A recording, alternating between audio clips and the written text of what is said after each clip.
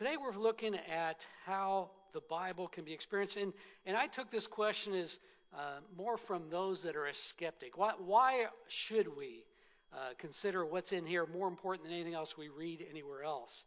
And certainly given the passage that we sometimes find, how do we come to grips with its authority over our lives?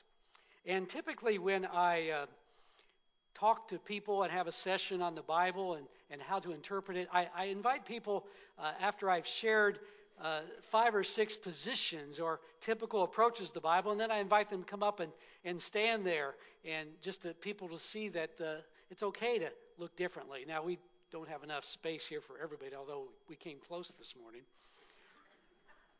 But this is kind of a continuum. And so here I'd see people that look at the Bible as fully inerrant in every way possible, infallible. You should look at it and interpret it literally.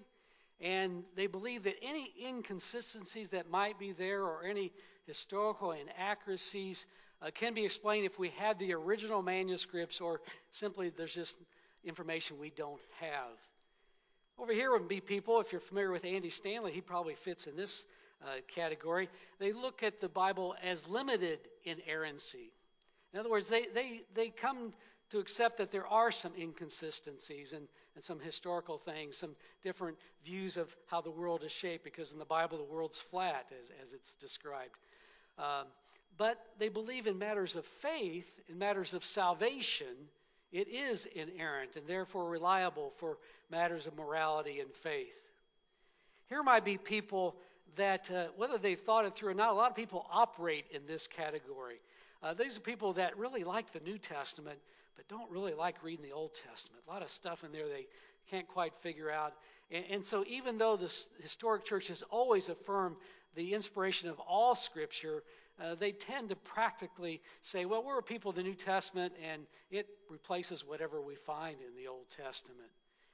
Here would be people, if you've read any books by Adam Hamilton, he probably falls in this category. And that's where the Bible is taken seriously and seen as sacred, but we need to understand its historical context and the purposes that were trying to be achieved by the original writer in the original situation and their time first, before we try to find what truth is relevant to our culture. The challenge with this position is always, what do you consider as descriptive truth in the Bible that's related to their time, and what is prescriptive truth that's applicable to all times? And you got people over here that say, the Bible's got a lot of good stuff in it, so read it for your own benefit, and you can pick and choose what you want. And then there's probably people over here that have read the Bible, but they see it as no different than any other religious literature, and whatever value it has, it's whatever you take from it. Now, the importance of looking at this continuum is, for one, it helps explain why good Christians sometimes disagree on very important issues. But it's also important because sometimes there's people here, especially looking through the world through eyes of science and so forth, they have a hard time when all they hear is perspectives that are over here. And if we're going to be able to defend the faith and able to convince people the value that the Scriptures can have in their life, we need to help understand the challenges the Scriptures have and affirm that people can approach it in different ways. So if we're going to convince a skeptic of the Bible, whether you are one or whether you have a friend that's one, you'd like to try to encourage their faith, I think we have to acknowledge the human element that is in its creation. Now, I believe that this book is inspired by God. I also believe the Holy Spirit influenced the selection of the books that went into its canon. But I also believe that God's revelation found in the Bible was mediated through human beings who communicated their experience of God through the filters of their own understanding and the beliefs of their day. I could give us several examples here, but just for the sake of time, let me focus on the biggest issue I often hear people complain about. They say that the Bible that I read in the Old Testament, God seems so angry and full of wrath, and then you get to the New Testament, and there's just so much more love. How can that be? And there's plenty of passages that give you that impression. We could talk about the Levitical law, the law of Moses. You find passages there that calls for the death penalty, not just for murder, but also for a child who has a persistent rebelliousness. I know sometimes we feel like killing them, but in the Old Testament, you actually could. Or for hitting or cursing their parents. You could be put to death for working on the Sabbath. You could be put to death for premarital sex or for adultery. As we've shared before, Moses had the legal right to put Mary to death when he found out her news. It doesn't seem to look like the mercy and grace that we see demonstrated in Jesus, does it? And sometimes God's anger seems to be out of proportion to the sin that it's describing.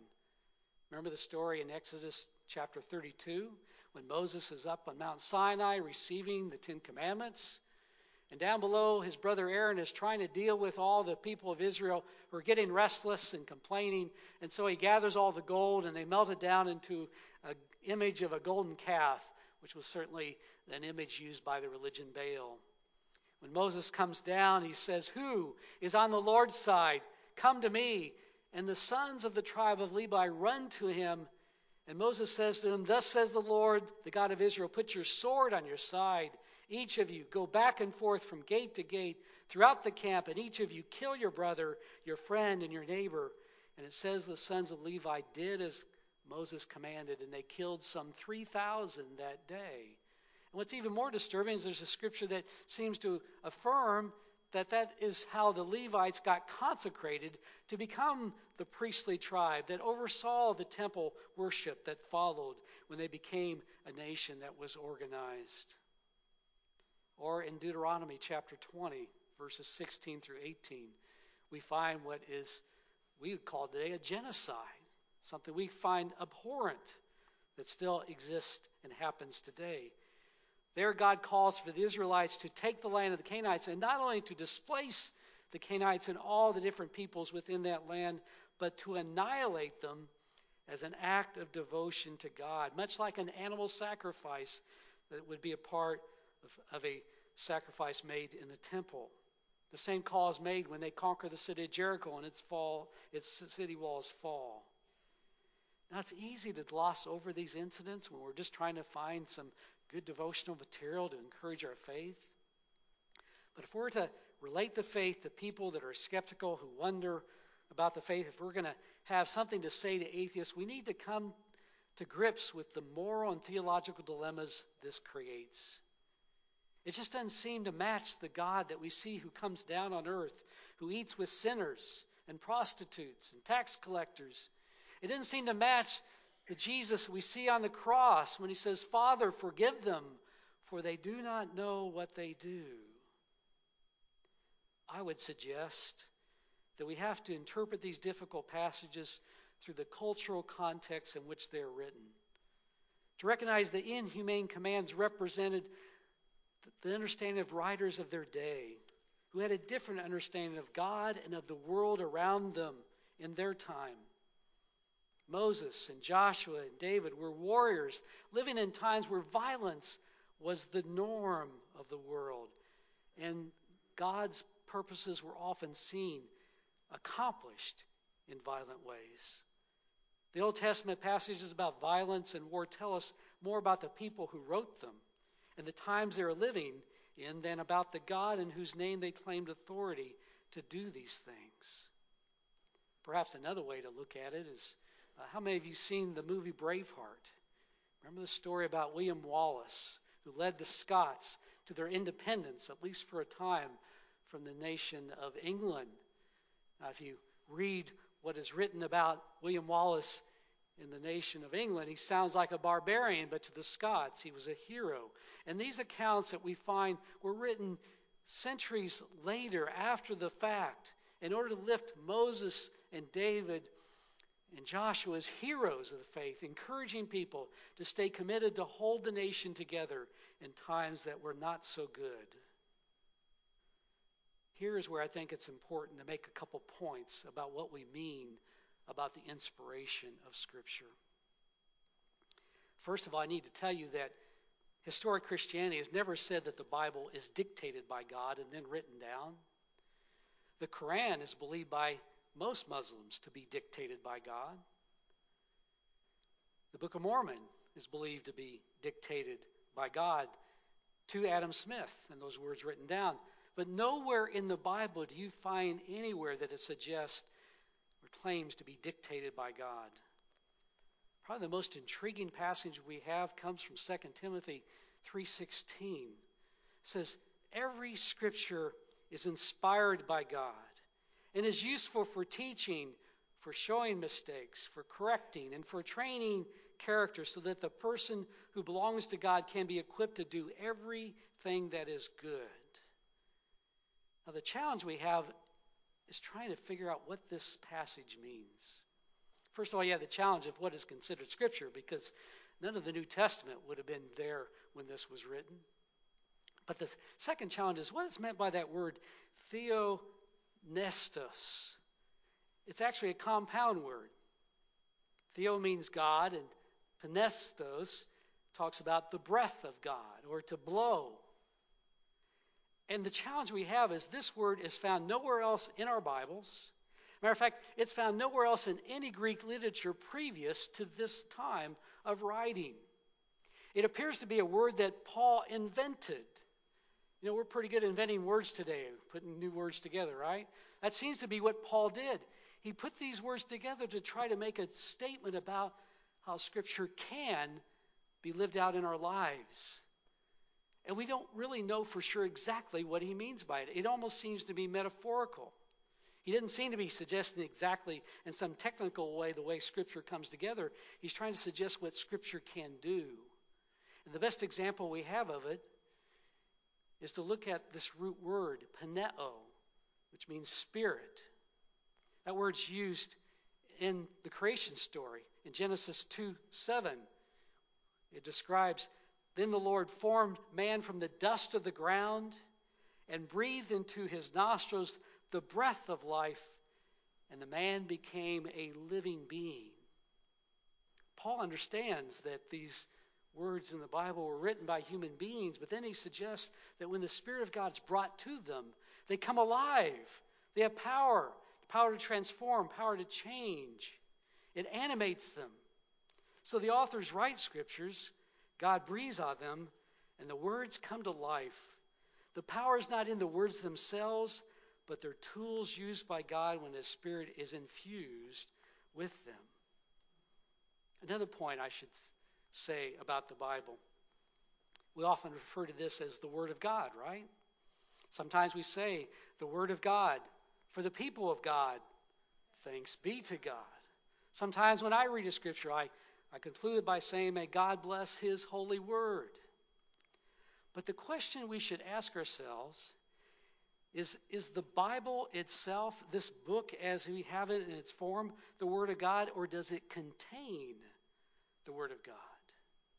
And I challenge you to study how that phrase is used in the Bible over and over. The Word of God, that phrase shows up 41 times in the Bible.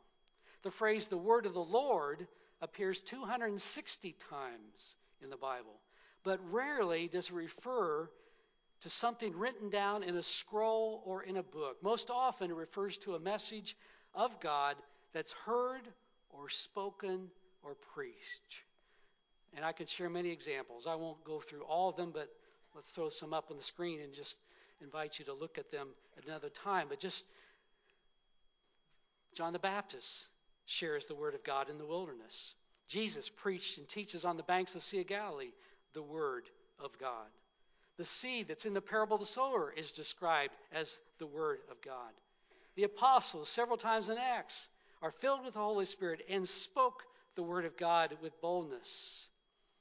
The only place that we find that the word of God is made reference to in something written is in Luke 4, verses 16 through 20, where Jesus stands up and opens the scrolls and says, the good news that's calling for good news to the poor, release to the prisoners, sight to the blind, and liberation to the oppressed. The Word of God is used in the Bible almost always as a direct message from God. This flows through angels, directly to the heart of the individual, through dreams and visions, or through preaching or teaching, or sometimes even through a whisper. And what is the ultimate expression of the Word of God? What do we find in the first chapter of John? It says, "And the Word became flesh and lived among us, and we have seen His glory. The glory is of Father's only Son, full of grace and truth." Who is that referring to? Jesus. Jesus Christ. He is the embodiment. He is the one that is infallible and inerrant, who contains the heart of God in every way possible. Wrapped in Jesus is the character and heart and flesh of God. And isn't that what our scripture today said? Jesus said, "I've received all authority in heaven and on earth." And He says to go and teach and obey everything that I have commanded you. So let me share my understanding of the inspiration of Scripture. Let me read it to make sure I say it right. If you want it later, I'll email it to you. The Bible as a book by itself is not the Word of God. It is the record of God's revelation, and its greatest authority comes in how best it reflects the coming of God to the human race in the person of Jesus Christ. The Bible, when read well, has the potential to become the living, dynamic Word of God when its contents connect with the work of the Holy Spirit in our lives. They're just words until the Holy Spirit fills them with power, and then they can transform our lives and our world. Adam Hamilton, in his book about Scripture, shares what I think is an excellent analogy. It's not perfect, no analogy is, but it really says a lot. What he does, he says he's got a book in his library. It's a book about Steve Jobs. And it's signed by the author. Now, the author is not Steve Jobs. It's signed by Walter Isaacson. Walter Isaacson was invited by Steve Jobs before he died to write an authorized biography. Walter Isaacson's a pretty impressive guy himself. He was the editor of Time magazine. But Adam Hamilton didn't buy the book to learn about Walter Isaacson. He bought the book to learn about Steve Jobs, the founder of Apple Computer. And this is what we call an authorized biography, which means that Jobs actually invited Isaacson to write it. The two men met. They spent hours together. They talked by phone. He was given special photographs and letters and materials that no one else had access to. Jobs is actually directly quoted frequently by Isaacson. Isaacson did everything he could to be able to faithfully represent him. Now, if Steve Jobs was still alive, he'd probably read that book and say, "You know, you did a pretty good job, but there's a few places that's not quite right." And that would be okay, because nobody would write it perfectly. Well, the Bible is the biography of God, not the autobiography. He didn't write it himself, but it's an authorized biography. The biblical authors walked with God and experienced God. They had relationship with God. The gospel writers were closer to Jesus than any of our contemporary writers could ever be. As a matter of fact, the criteria for what decides whether a book gets into the Bible in the canon, first of all, is considered its proximity to Jesus himself. The gospel accounts are the oral traditions that were handed down by the people who walked with Jesus and remembered well and then collected and put into what we have. The Apostle Paul, when he writes his letters, are just 30 years after the death of Jesus. He shares about the resurrection accounts. And when he's writing, there's people in the accounts that he's describing that are still alive who can confirm what he is writing down, which adds to their authority. If you want to know God, there's no other book that you can read that will help you know Him or His will for your life like the authorized biography. You can read God's actual words in some of its pages. You'll also hear the human author's reflections upon God and their attempts to put into words the nature and character and will of God. But the fact that the Bible is not an autobiography is precisely the distinction that helps us understand the complicated passages that we sometimes find in it. It's the distinction between the autobiography and biography that makes sense of these difficult passages. So, I hope that helps you understand how the Bible can become the Word of God for our lives. How it can be that revelation that transforms and changes who we are. It paints a picture of God so powerful that we want that God in our lives. It describes us as we are, humble as we should be, and how we need to seek God's Spirit to transform us. That's when the Bible becomes the Word of God for the people of God. Thanks be to God. Let us pray. Lord, we thank you for this gift. May we hold it sacred. May we take it seriously. May we truly spend time with it so that it has the ability and the opportunity to change who we are and how we relate to others, and especially how we know and understand you and relate to you. Bless us with its words so it can become your word to us. Amen.